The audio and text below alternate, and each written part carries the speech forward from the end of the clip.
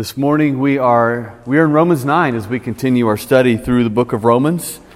And so if you have a Bible, you can go ahead and open there. We're going to look at verses 1 through 13 this morning. Romans chapter 9, first 13 verses. Perhaps you know that Romans 9 is one of the most controversial chapters in all of Scripture. We have statements in Romans 9 such as, Jacob I loved, God is saying, Esau I hated. We have God saying, or Paul saying, He has mercy on whomever He wills, and He hardens whomever He wills. And we have statements such as God preparing vessels of wrath for destruction. The topic, or the chapter, concerns predestination and sovereign election and the sovereignty of God. And there's a lot of controversy here. In fact, I put here, remember the first time you read this chapter. If you've come out of a background, perhaps we'll call it an Arminian background. If you come out of a background where the emphasis is placed on human freedom, free will, decision, and choosing to follow Christ. If you've come out of that background, like me, you probably remember the first time you read this chapter, and we're confronted with some very hard to understand, difficult truths about how God works in salvation. So that's what we're beginning today. We're going to talk about it this week and next week, of course. But think about kind of the overall context here of the book of Romans. Paul has gone through the major elements of our salvation. Remember, the thesis statement of the book of Romans is the gospel is the power of God unto salvation. He begins unfolding that gospel. He begins with human sinfulness in the first three chapters. And then he moves to talk about justification, that we are saved by grace through faith, not by works of the law. Then he moves on to talk about sanctification. That's kind of the section that we just ended. It begins in at the end of chapter 5 and goes all the way into chapter 8, talking about sanctification and even glorification at the end of chapter 8 as well. So he's kind of moved through the major elements of our salvation. And the issue now at hand he's going to return to is, what about Israel? Because part of the conversation all along has been the law. What role does the law given to Israel play in our salvation? So he's kind of hinted at this question along the way. But what about Israel? What about God's promises to Israel? What about God's purposes through Israel? It's this lingering question that he picks up here in chapter 9, and he's going to talk about it through the end of chapter 11. It's a major focus here, the next section of this book, of this epistle. The question being, really, the elephant in the room, why are they enemies of the gospel? Why are they persecuting us? Why do they oppose the gospel that the Apostle Paul is declaring to them? Why have they rejected the Messiah, Paul, that you're claiming is the Jewish Messiah? So these questions lead him really to discuss not just Israel, but the grander, greater, bigger question of election, predestination, and really the sovereignty of God. As we'll see, he talks about nations, but he also talks about individuals. It's applicable to both, which makes sense because nations are made up of individuals. You can't really separate the two. So don't listen to people who say this chapter is only about God's purposes for nations, has nothing to do with individual salvation. That's the exact opposite argument that Paul makes. He talks about individuals to show God's purposes in nations because they're both and. So, with that, I want to ask you a question. For those of you particularly who've been here the last, 6 or 8 weeks, how does Paul get from the glorious heights of Romans 8, remember how that chapter ended? Like, what can separate us from the love of God in Christ? Nothing. And it's a beautiful kind of doxological, climax of the last 3 chapters there in Romans 8. How does he get from the glorious heights, one of the best chapters in all of Scripture, most encouraging, joyful, assuring, how does he get there to Israel, election, and predestination? Has he entirely switched subjects here? That's topics. That's what I'm asking you. What do you think? How does he get there? Anybody?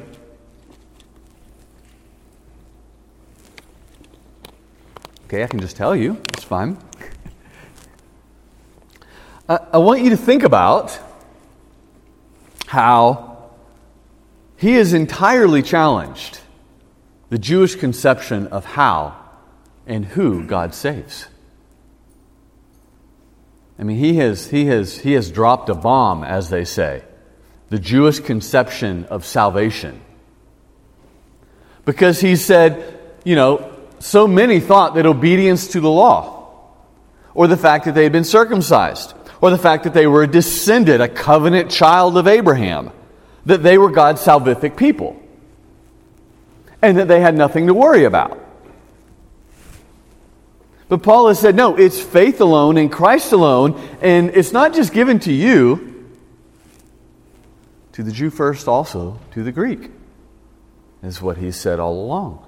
The Gentiles are part of this, and this is going to culminate in chapter 11, where he says the Gentiles have been grafted in to this olive tree of God's promises. So, in this sense, it's on topic. He's challenged everything they thought about salvation, so he's taking a step back to explain that a little bit more. I don't want you to think that he just ends with this glorious statement in Romans 8 and then just jumps to an entirely new subject. He's developing the implications of what he's been saying. So that kind of gives us the context here. All right, so really 2 things to summarize what we'll see today. God's purposes for Israel, which culminate in Christ, the Messiah, and then God's purposes in salvation according to election. That's the best I can kind of sum it up to kind of just let you know what we'll be looking at in these two sections of Romans 9. All right, questions or comments? Well, then let's read Romans 9, verses 1 through 5.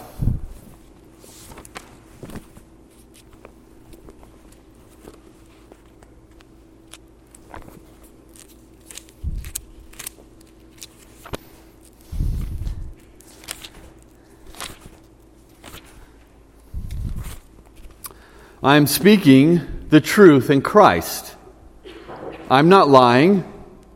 My conscience bears me witness in the Holy Spirit that I have great sorrow and unceasing anguish in my heart, for I wish that I myself were accursed and cut off from Christ for the sake of my brothers, my kinsmen according to the flesh. They are Israelites, and to them belong the adoption, the glory, the covenants, the giving of the law, the worship, and the promises. To them belong the patriarchs, and from their race, according to the flesh, is the Christ, who is God over all, blessed forever. Amen. Paul's heart breaking there. He starts with this, I'm not lying. Why does he say this? I'm not lying as opposed to other times that I'm talking to you? Why does he say, I'm speaking the truth, I'm not lying? Why do you think he says that?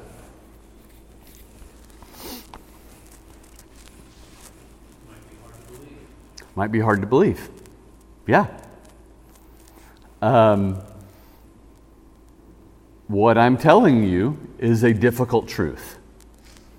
And you may be inclined to think that I'm making it up, or I have an agenda, I have an axe to grind. He's taking an oath here by saying that. He's swearing, I'm not lying. My conscience bears witness to me. He's swearing that he's a burdened man. He's saying that he is anguished over the rejection of Christ by his fellow Israelites. He even says, I'm willing to trade places with them and be accursed by God in their place. He echoes Moses here, who also offers to do the same in the face of the sinful Israelites. He echoes, of course, the Lord Jesus Christ, who was cut off in our place. He's saying, I'm so burdened that I myself would be willing to trade places with them. And what I think this shows us is that, this topic of election and predestination, it's not an ivory tower debate. He knows and he feels the weight of this reality. He feels it. It's not just an academic discussion. And maybe in some sense, we could say there's no joy, and I speak of earthly joy, in Paul here as he contemplates this reality, because he sees so many of his fellow countrymen cut off. I think this should challenge us initially, right away, as we think about this discussion and how it often takes place in our churches, in our circles of friendship. This should challenge us, because often, we can be cold and abstract. We can be disagreeable. We can be harsh. We can forget that predestination isn't abstract, but actually involves real people. It's not just a matter of accounting. These go here, arbitrarily looking at things as if God is up there choosing and not choosing in this type of arbitrary manner. We ought to approach this doctrine with humility, and it ought to give us a tremendous burden for the lost. That's what it produced in Paul. I've got anguish over those who've rejected their Messiah, that are my countrymen. And what did he do? He went to his grave preaching the gospel, taking the gospel to them in hopes that they might be saved. We get in these discussions, sometimes people say, well, if God is sovereign in salvation, then you have just pulled the rug out of any kind of incentive to evangelize, because God's just going to, save them if he wants. This is the exact opposite effect that it had in the Apostle Paul. It gave him a greater burden for the lost. It gave him a greater humility. And of course, it should do the same in us as well. So he starts with this burden. This is hard to hear. It's hard to say. It hurts me to say in some sense. But this is the revelation of God. This is the truth of God. I'm not lying to you. This is what has been revealed to me as an apostle by the Holy Spirit. And so he moves to talk about the great privileges of the Israelites. And he talks about how they were adopted, like they were called the sons of God, or the Son of God. Israel, my son. The frequent phrase in the Old Testament, just like Adam, which mirrored their covenantal arrangement and how they were Adam reborn. And of course foreshadowed the ultimate Son of God and the ultimate Adam. They had the divine glory cloud of God's presence. They had the covenants of promise.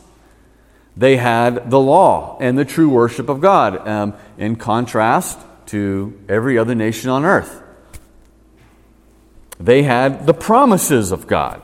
So he's talking about the great privileges they have. And these privileges culminate in verse 5, the patriarchs from whom came forth the Messiah. And who is that? Christ, who is God over all. Just a side note here, this is one of the clearest New Testament affirmations of the deity of Christ. It's a beautiful statement. Is the Christ who is God over all, and then he adds a blessing, a doxology, who is blessed forever, amen, something that is, of course, ascribed to God and God alone. So, just think about that statement. We think about Christ as God over all. Over all means everything, the entire universe. He's not just saying Jew and Gentile. He's saying Christ is God over all. It's all-encompassing here. And he's identifying the God of the Old Testament with Jesus Christ.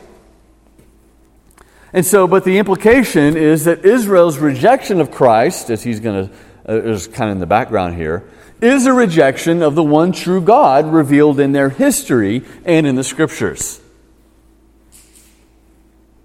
So I bring that out because even though he's burdened for their salvation, Paul doesn't back down. He doesn't say, okay, well, they may have rejected the Messiah, Jesus Christ, but they still worship the one true God, so, we're all good there. At least we have that commonality. Maybe if they follow faithfully, they will be saved. No, the implication is they have rejected the God who is God over all if they've rejected Jesus Christ.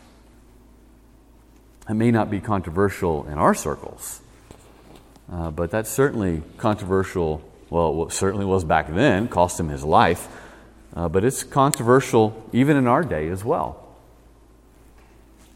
Are Jews who reject the Messiah part of the people of God? Are Jews who reject the Messiah God's people, and will they be saved even though they reject the Messiah? The answer, of course, is absolutely not. Jesus Christ himself declared that again and again and again. I am the way, the truth, and the life. No man comes to the Father except through me. This is what Paul is saying. The privileges of privileges of Israel has brought forth the Lord Jesus Christ, who is God over all. There is no other way of salvation. And so to conclude kind of what he says in verse 5, of 1 through 5, God's purposes in Israel, the blessings, the promises, the privileges, the revelation, the covenants, the patriarchal line, were all for one grand purpose: to bring forth Jesus Christ. That's the initial answer to the question of, what about Israel? What about the law? What about the covenants? They don't stand on their own. They were for a purpose, and now that purpose has come in the Lord Jesus Christ. And so all the other kind of scaffolding that held up that pursued that promise has now fallen away because the reality is here. And as we think about this, we're always in danger when we look at Old Testament institutions and Old Testament covenants and Old Testament promises and people apart from their fulfillment in Jesus Christ and the gospel. There are Christians nowadays. I think one prominent one is, professing Christians. One prominent, John Hagee, the dispensationalist, TV evangelist. He speaks quite a bit about how the Jews don't need to accept Christ in order to be saved. They can just follow because they have all these promises. Well, this right here conflicts with that idea. We must look at everything in the Old Testament through the lens of Christ. Jesus said himself, all the scriptures speak of me. And Paul is saying he's over all. He's the point of it all. So, that's his kind of summary of the first 5 verses. I'm burdened with this. I'm speaking the truth about this. The privileges of Israel are great. From their race came the Messiah. I'm not overlooking or dismissing the Old Testament. That's what he's saying. Any questions, comments at this point before we move on to the rest? 6 through 13.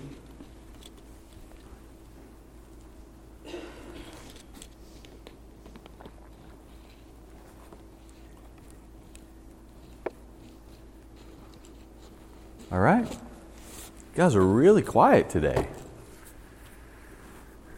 I mean, have you guys just Romans 9, that's just common knowledge? Or, well, I guess we haven't got to the juicy part yet. Karen? I'll say something.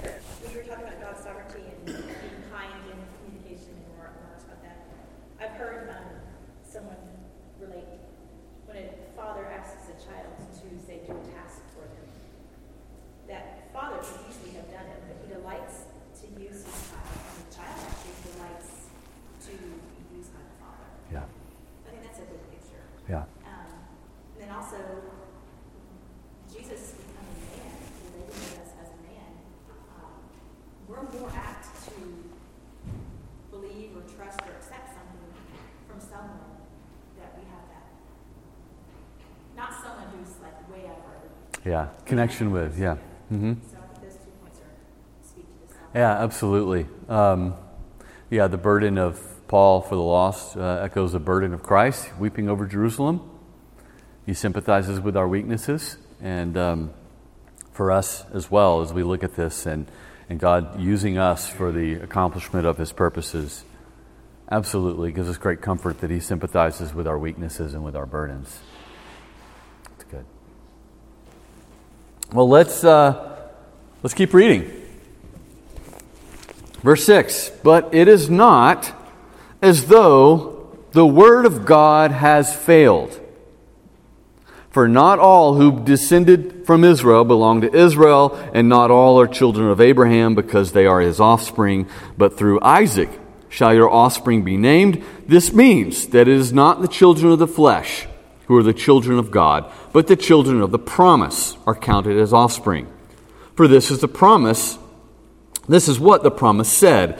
About this time next year, I will return, and Sarah shall have a son. And not only so, but also when Rebekah had conceived children by one man, our forefather Isaac, though they were not yet born, and had done nothing either good or bad, in order that God's purpose of election continue, not because of works, but because of him who calls.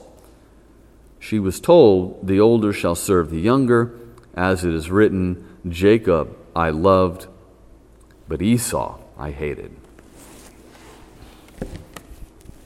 Let's work through this. I want to say that right away, the passage is hard to understand. I should say, it's probably a better way of putting it, it's hard to embrace. Pretty clear, it's hard to embrace.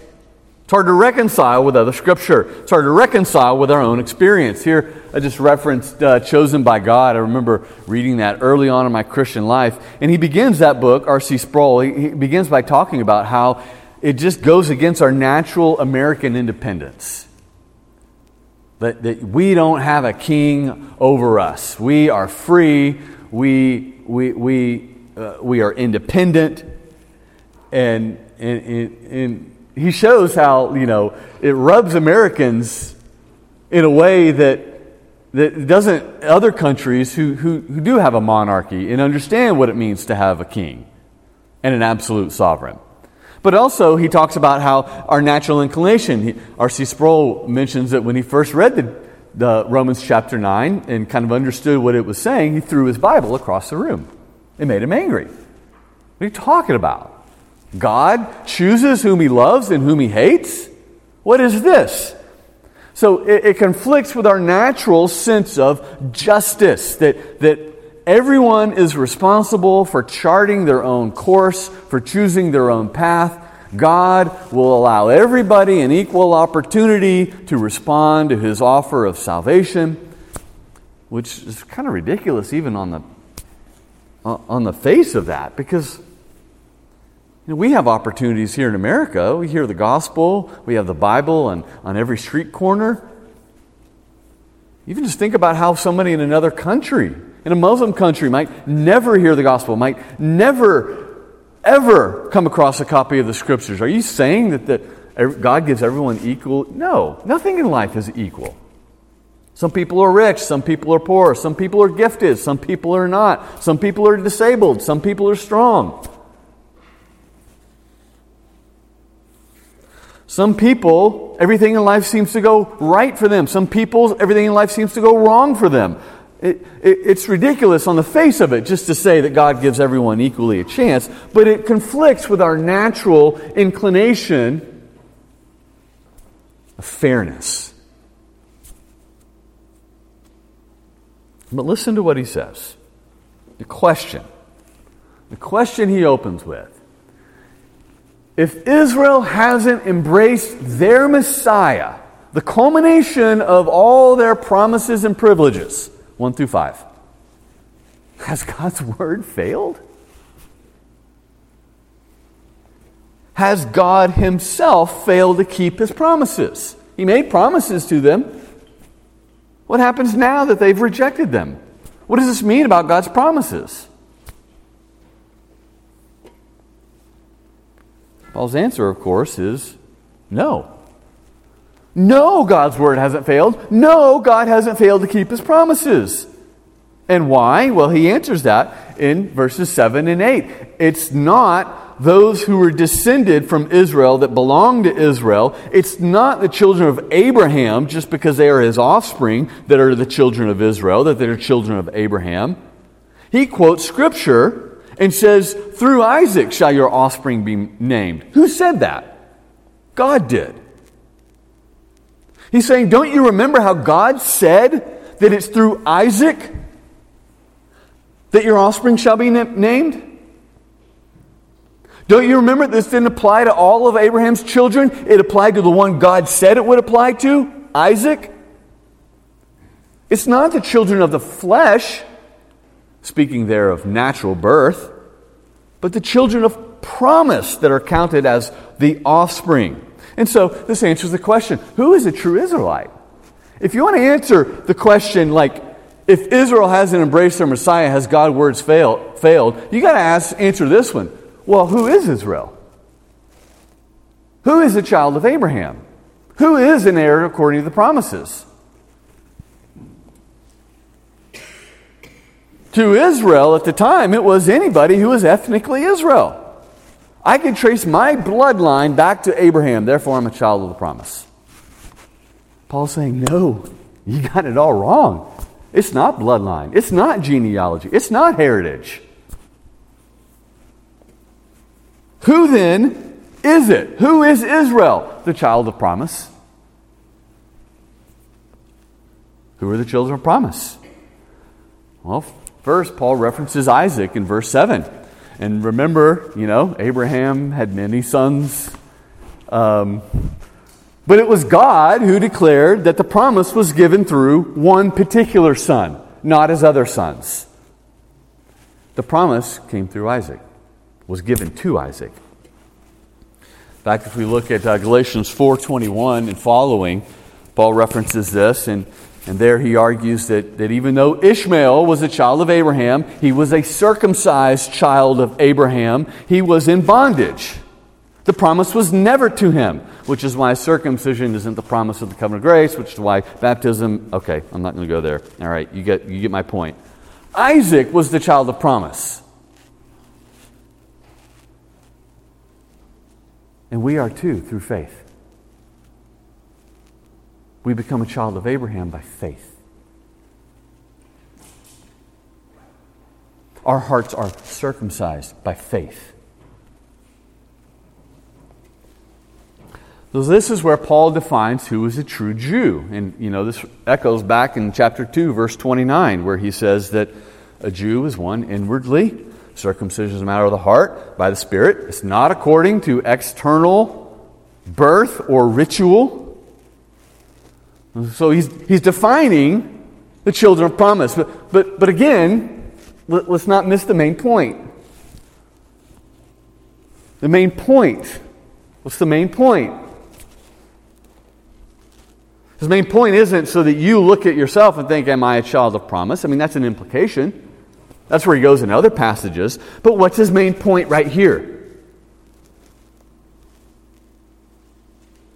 Main point is that God is the one who determines who are the children of promise, and not man, and not us. That's his point.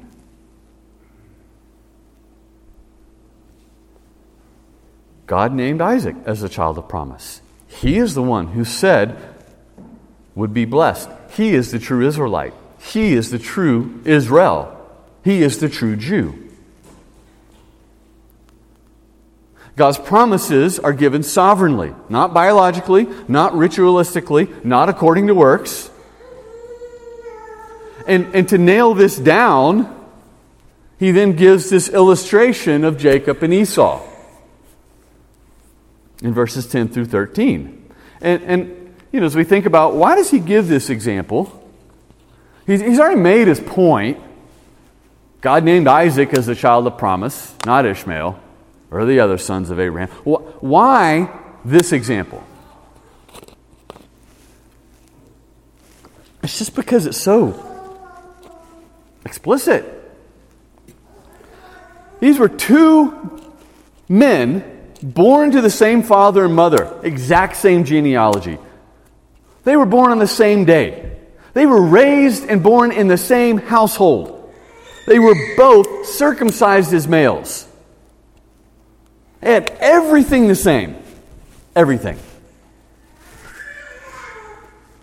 And yet God said, the older shall serve the younger, and Jacob I loved, but Esau I hated.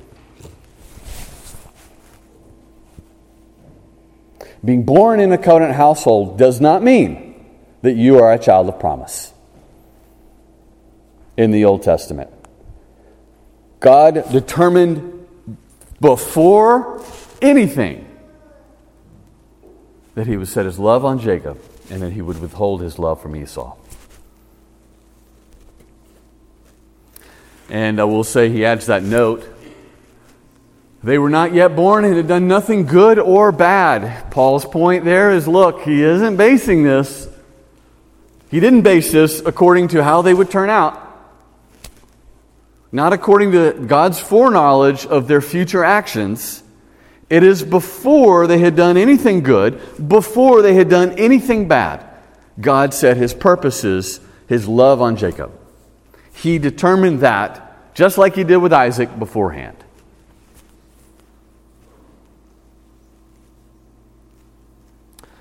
So, think about, what do we know about Jacob and Esau's life?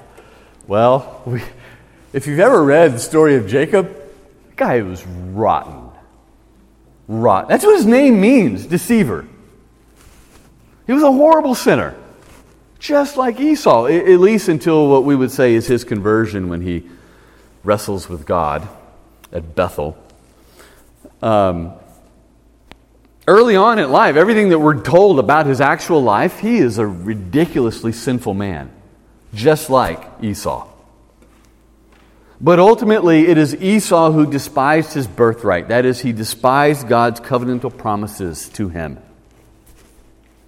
He didn't care about the fact that God made a promise that through his seed, the Abraham seed, the Messiah would come. He didn't care. He was willing to dismiss those covenantal promises for the sake of a meal. Kind of illustrates the fact that he didn't care. He didn't value it at all. He lived for the moment. That's what an unbeliever is. They live for the moment. They live for this world. They live for their next meal, their next drink, their next hit, their next experience. This is Esau. So Paul pulls back the curtain here and he says, look, just to let you know, long before all this played out with them, before they had done these good and bad things, God had destined these twins for such. And that's his point. And that's the hard thing to accept. But that's his point. I do want to qualify quickly, briefly, this idea of hate. We need to be a little careful when we understand Esau, I hated. On one hand, it is kind of a biblical idiom. If you remember how Jesus said, you must hate your father and mother to be my disciple. He's not saying that you literally, sinfully hate them.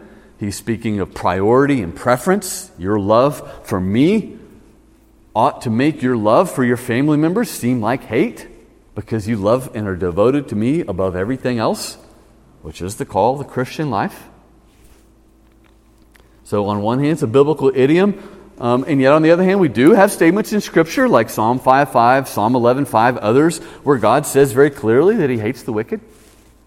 He hates all those who do evil. Understanding, of course, that God's hatred, though, ultimately is holy hatred. It's not hate like we hate. It's not sinful hate. It is righteous hate. It's like how we would hate, a serial killer or we hate somebody like Hitler, or we hate somebody like a child molester. Like there's justice to that hatred. It's not sinful hatred. It is holy and righteous hatred for the enemies, for the people of God who hate Him. I'm sorry, for the people who hate Him and hate His people. So, be careful. We don't want to talk about, as if God, because our view of God and how He treats unbelievers is going to shape how we treat unbelievers. And Jesus made it clear in the Sermon on the Mount. He causes His rain to fall on the just and the unjust. God, in some sense, is long-suffering and merciful and patient and kind and benevolent to people who hate Him. He is in this life, and that is our guide, our model to follow as well. Even still, though, there's no clear ground. It's clear that there's no middle ground. There's nobody who's in that middle category of not love but not hatred. Jacob I loved, Esau I hated. And that should humble us. That should cause us to examine our own hearts and our own life and see, am I a child of God? Am I the object of His love, or am I the object of His hatred? Not in the sense that we try to get behind and determine God's eternal counsel, but just in the sense of how have I responded to the revelation of the gospel? And this ought to humble me and cause me to seek His face. Grace?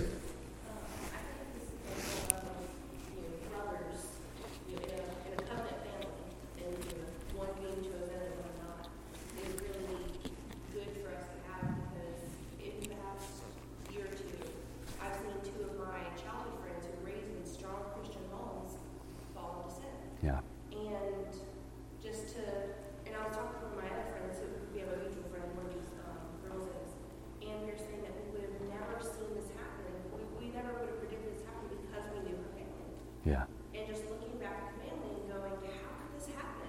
Yeah. And it was a hard thing for us to realize that just because you were raised in a Christian church and grew up with the church and a Christian family, and her family, she grew up in India as a missionary for 11 years, Yeah. Just because of that doesn't automatically mean that we're going to be a Christian. Yeah. And it's a good truth for us to realize, especially for those of us who grew up in the church ourselves, that we can't rely on Yeah. Great application. with that truth that sometimes we're going to see friends that we know who are Christian families Yeah. and just to kind of take that to heart and go, well, I have to make sure that I'm, putting my faith in Christ. Yeah. Because that could easily be me. Hmm. And thank Him for saving me, because that could easily be me that falls into sin. Just because we had similar lives growing up in the church. Yeah. In strong families. And one of our friends, both of our fellows are pastors. Yeah. And just seeing that similarity, and just wrestling with that truth. Yeah, it's a great application. We, like Israel, can put our hope in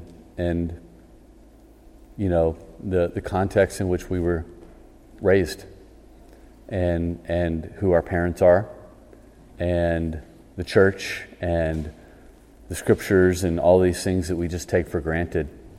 And it's interesting because you look at the promise. God often works through, God is often pleased to save the children of believers. That is evident in history. It's evident in redemptive history as well. It's one of the greatest privileges to be raised in a gospel home, without a doubt.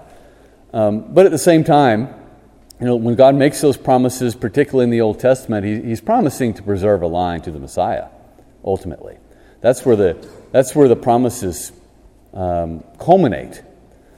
In fact, in Jeremiah 31, when the new covenant is promised, He says, "Look, no longer, will the fathers eat sour grapes and the children's teeth be set on edge." It's a proverb saying, no longer are the children going to suffer for the sins of the father, but at the same time, no longer are the children going to be blessed because of the obedience of the father. Jesus came proclaiming, "Look, the new household in the new covenant, I've come to set father against daughter, father against son, mother against daughter. The enemies will be of your own household," is what Jesus said. He's breaking that covenantal household paradigm that was so prominent in the Old Testament. And if you can't tell where I'm going here, sorry, Doug, it's Baptist theology coming out. He's breaking that, but the implication is you can't trust in these things, you can't look to these things, even though they are great privileges like they were for Israel. The call now is believe today, repent. And it's sobering when we see children in Christian homes grow up and reject the faith, because in some sense as well there will be greater judgment. But call it some self-examination.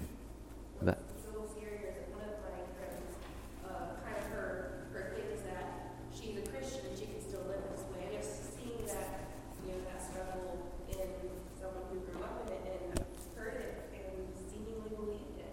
Yeah. But won't take it hard. But of course she'll be afraid that Yeah. it is just a time of sin that she will see her sin and return to the faith. But Yeah. sometimes it's hard to see, and but we're grateful for scriptures like these to Yeah. help us process through. Yeah. Amen. That's a great point. Let me conclude here. Eileen? Oh, I was just thinking also like the Old Testament example of Eli and his sons. Yeah. But they were priests in the temple and they were saved. Wasn't it Eli? Yes, it was. Yeah. Yeah, they were. They abused the privileges of in the temple, and God judged them for it. Yeah, absolutely. Karen? Hebrews 11, just perusing. It's by faith, by Yeah. faith, going through, jumping into. Yeah. It's not by blood, not by faith. Yeah. Amen. Amen. All right, to conclude here, though, because we do have to conclude. When faced with the question, have the promises and the blessings of God failed in Israel's rejection of Christ? Maybe we could also say, if we apply that to children raised in a Christian home nowadays, have the promises and blessings, or maybe we should say, have the blessings failed in the rejection of Christ? We must remember that true Israel is not according to the flesh. We must remember that true Israel is not according to circumcision or household. True Israel is not according to works or even God's foreknowledge of future works. True Israel is according to God's purpose of election. And these things are just as true when it comes to us and our salvation, as well as Paul is going to go next week, as we will look at that the rest of this chapter. So all throughout this epistle, we've seen that by the works of the law, no one will be justified. By circumcision and the law, possession of the law, mean nothing in terms of our ultimate salvation. We are saved by grace through faith in Christ. This is where it all comes together. For grace truly to be grace, it must find its source in God's sovereign love.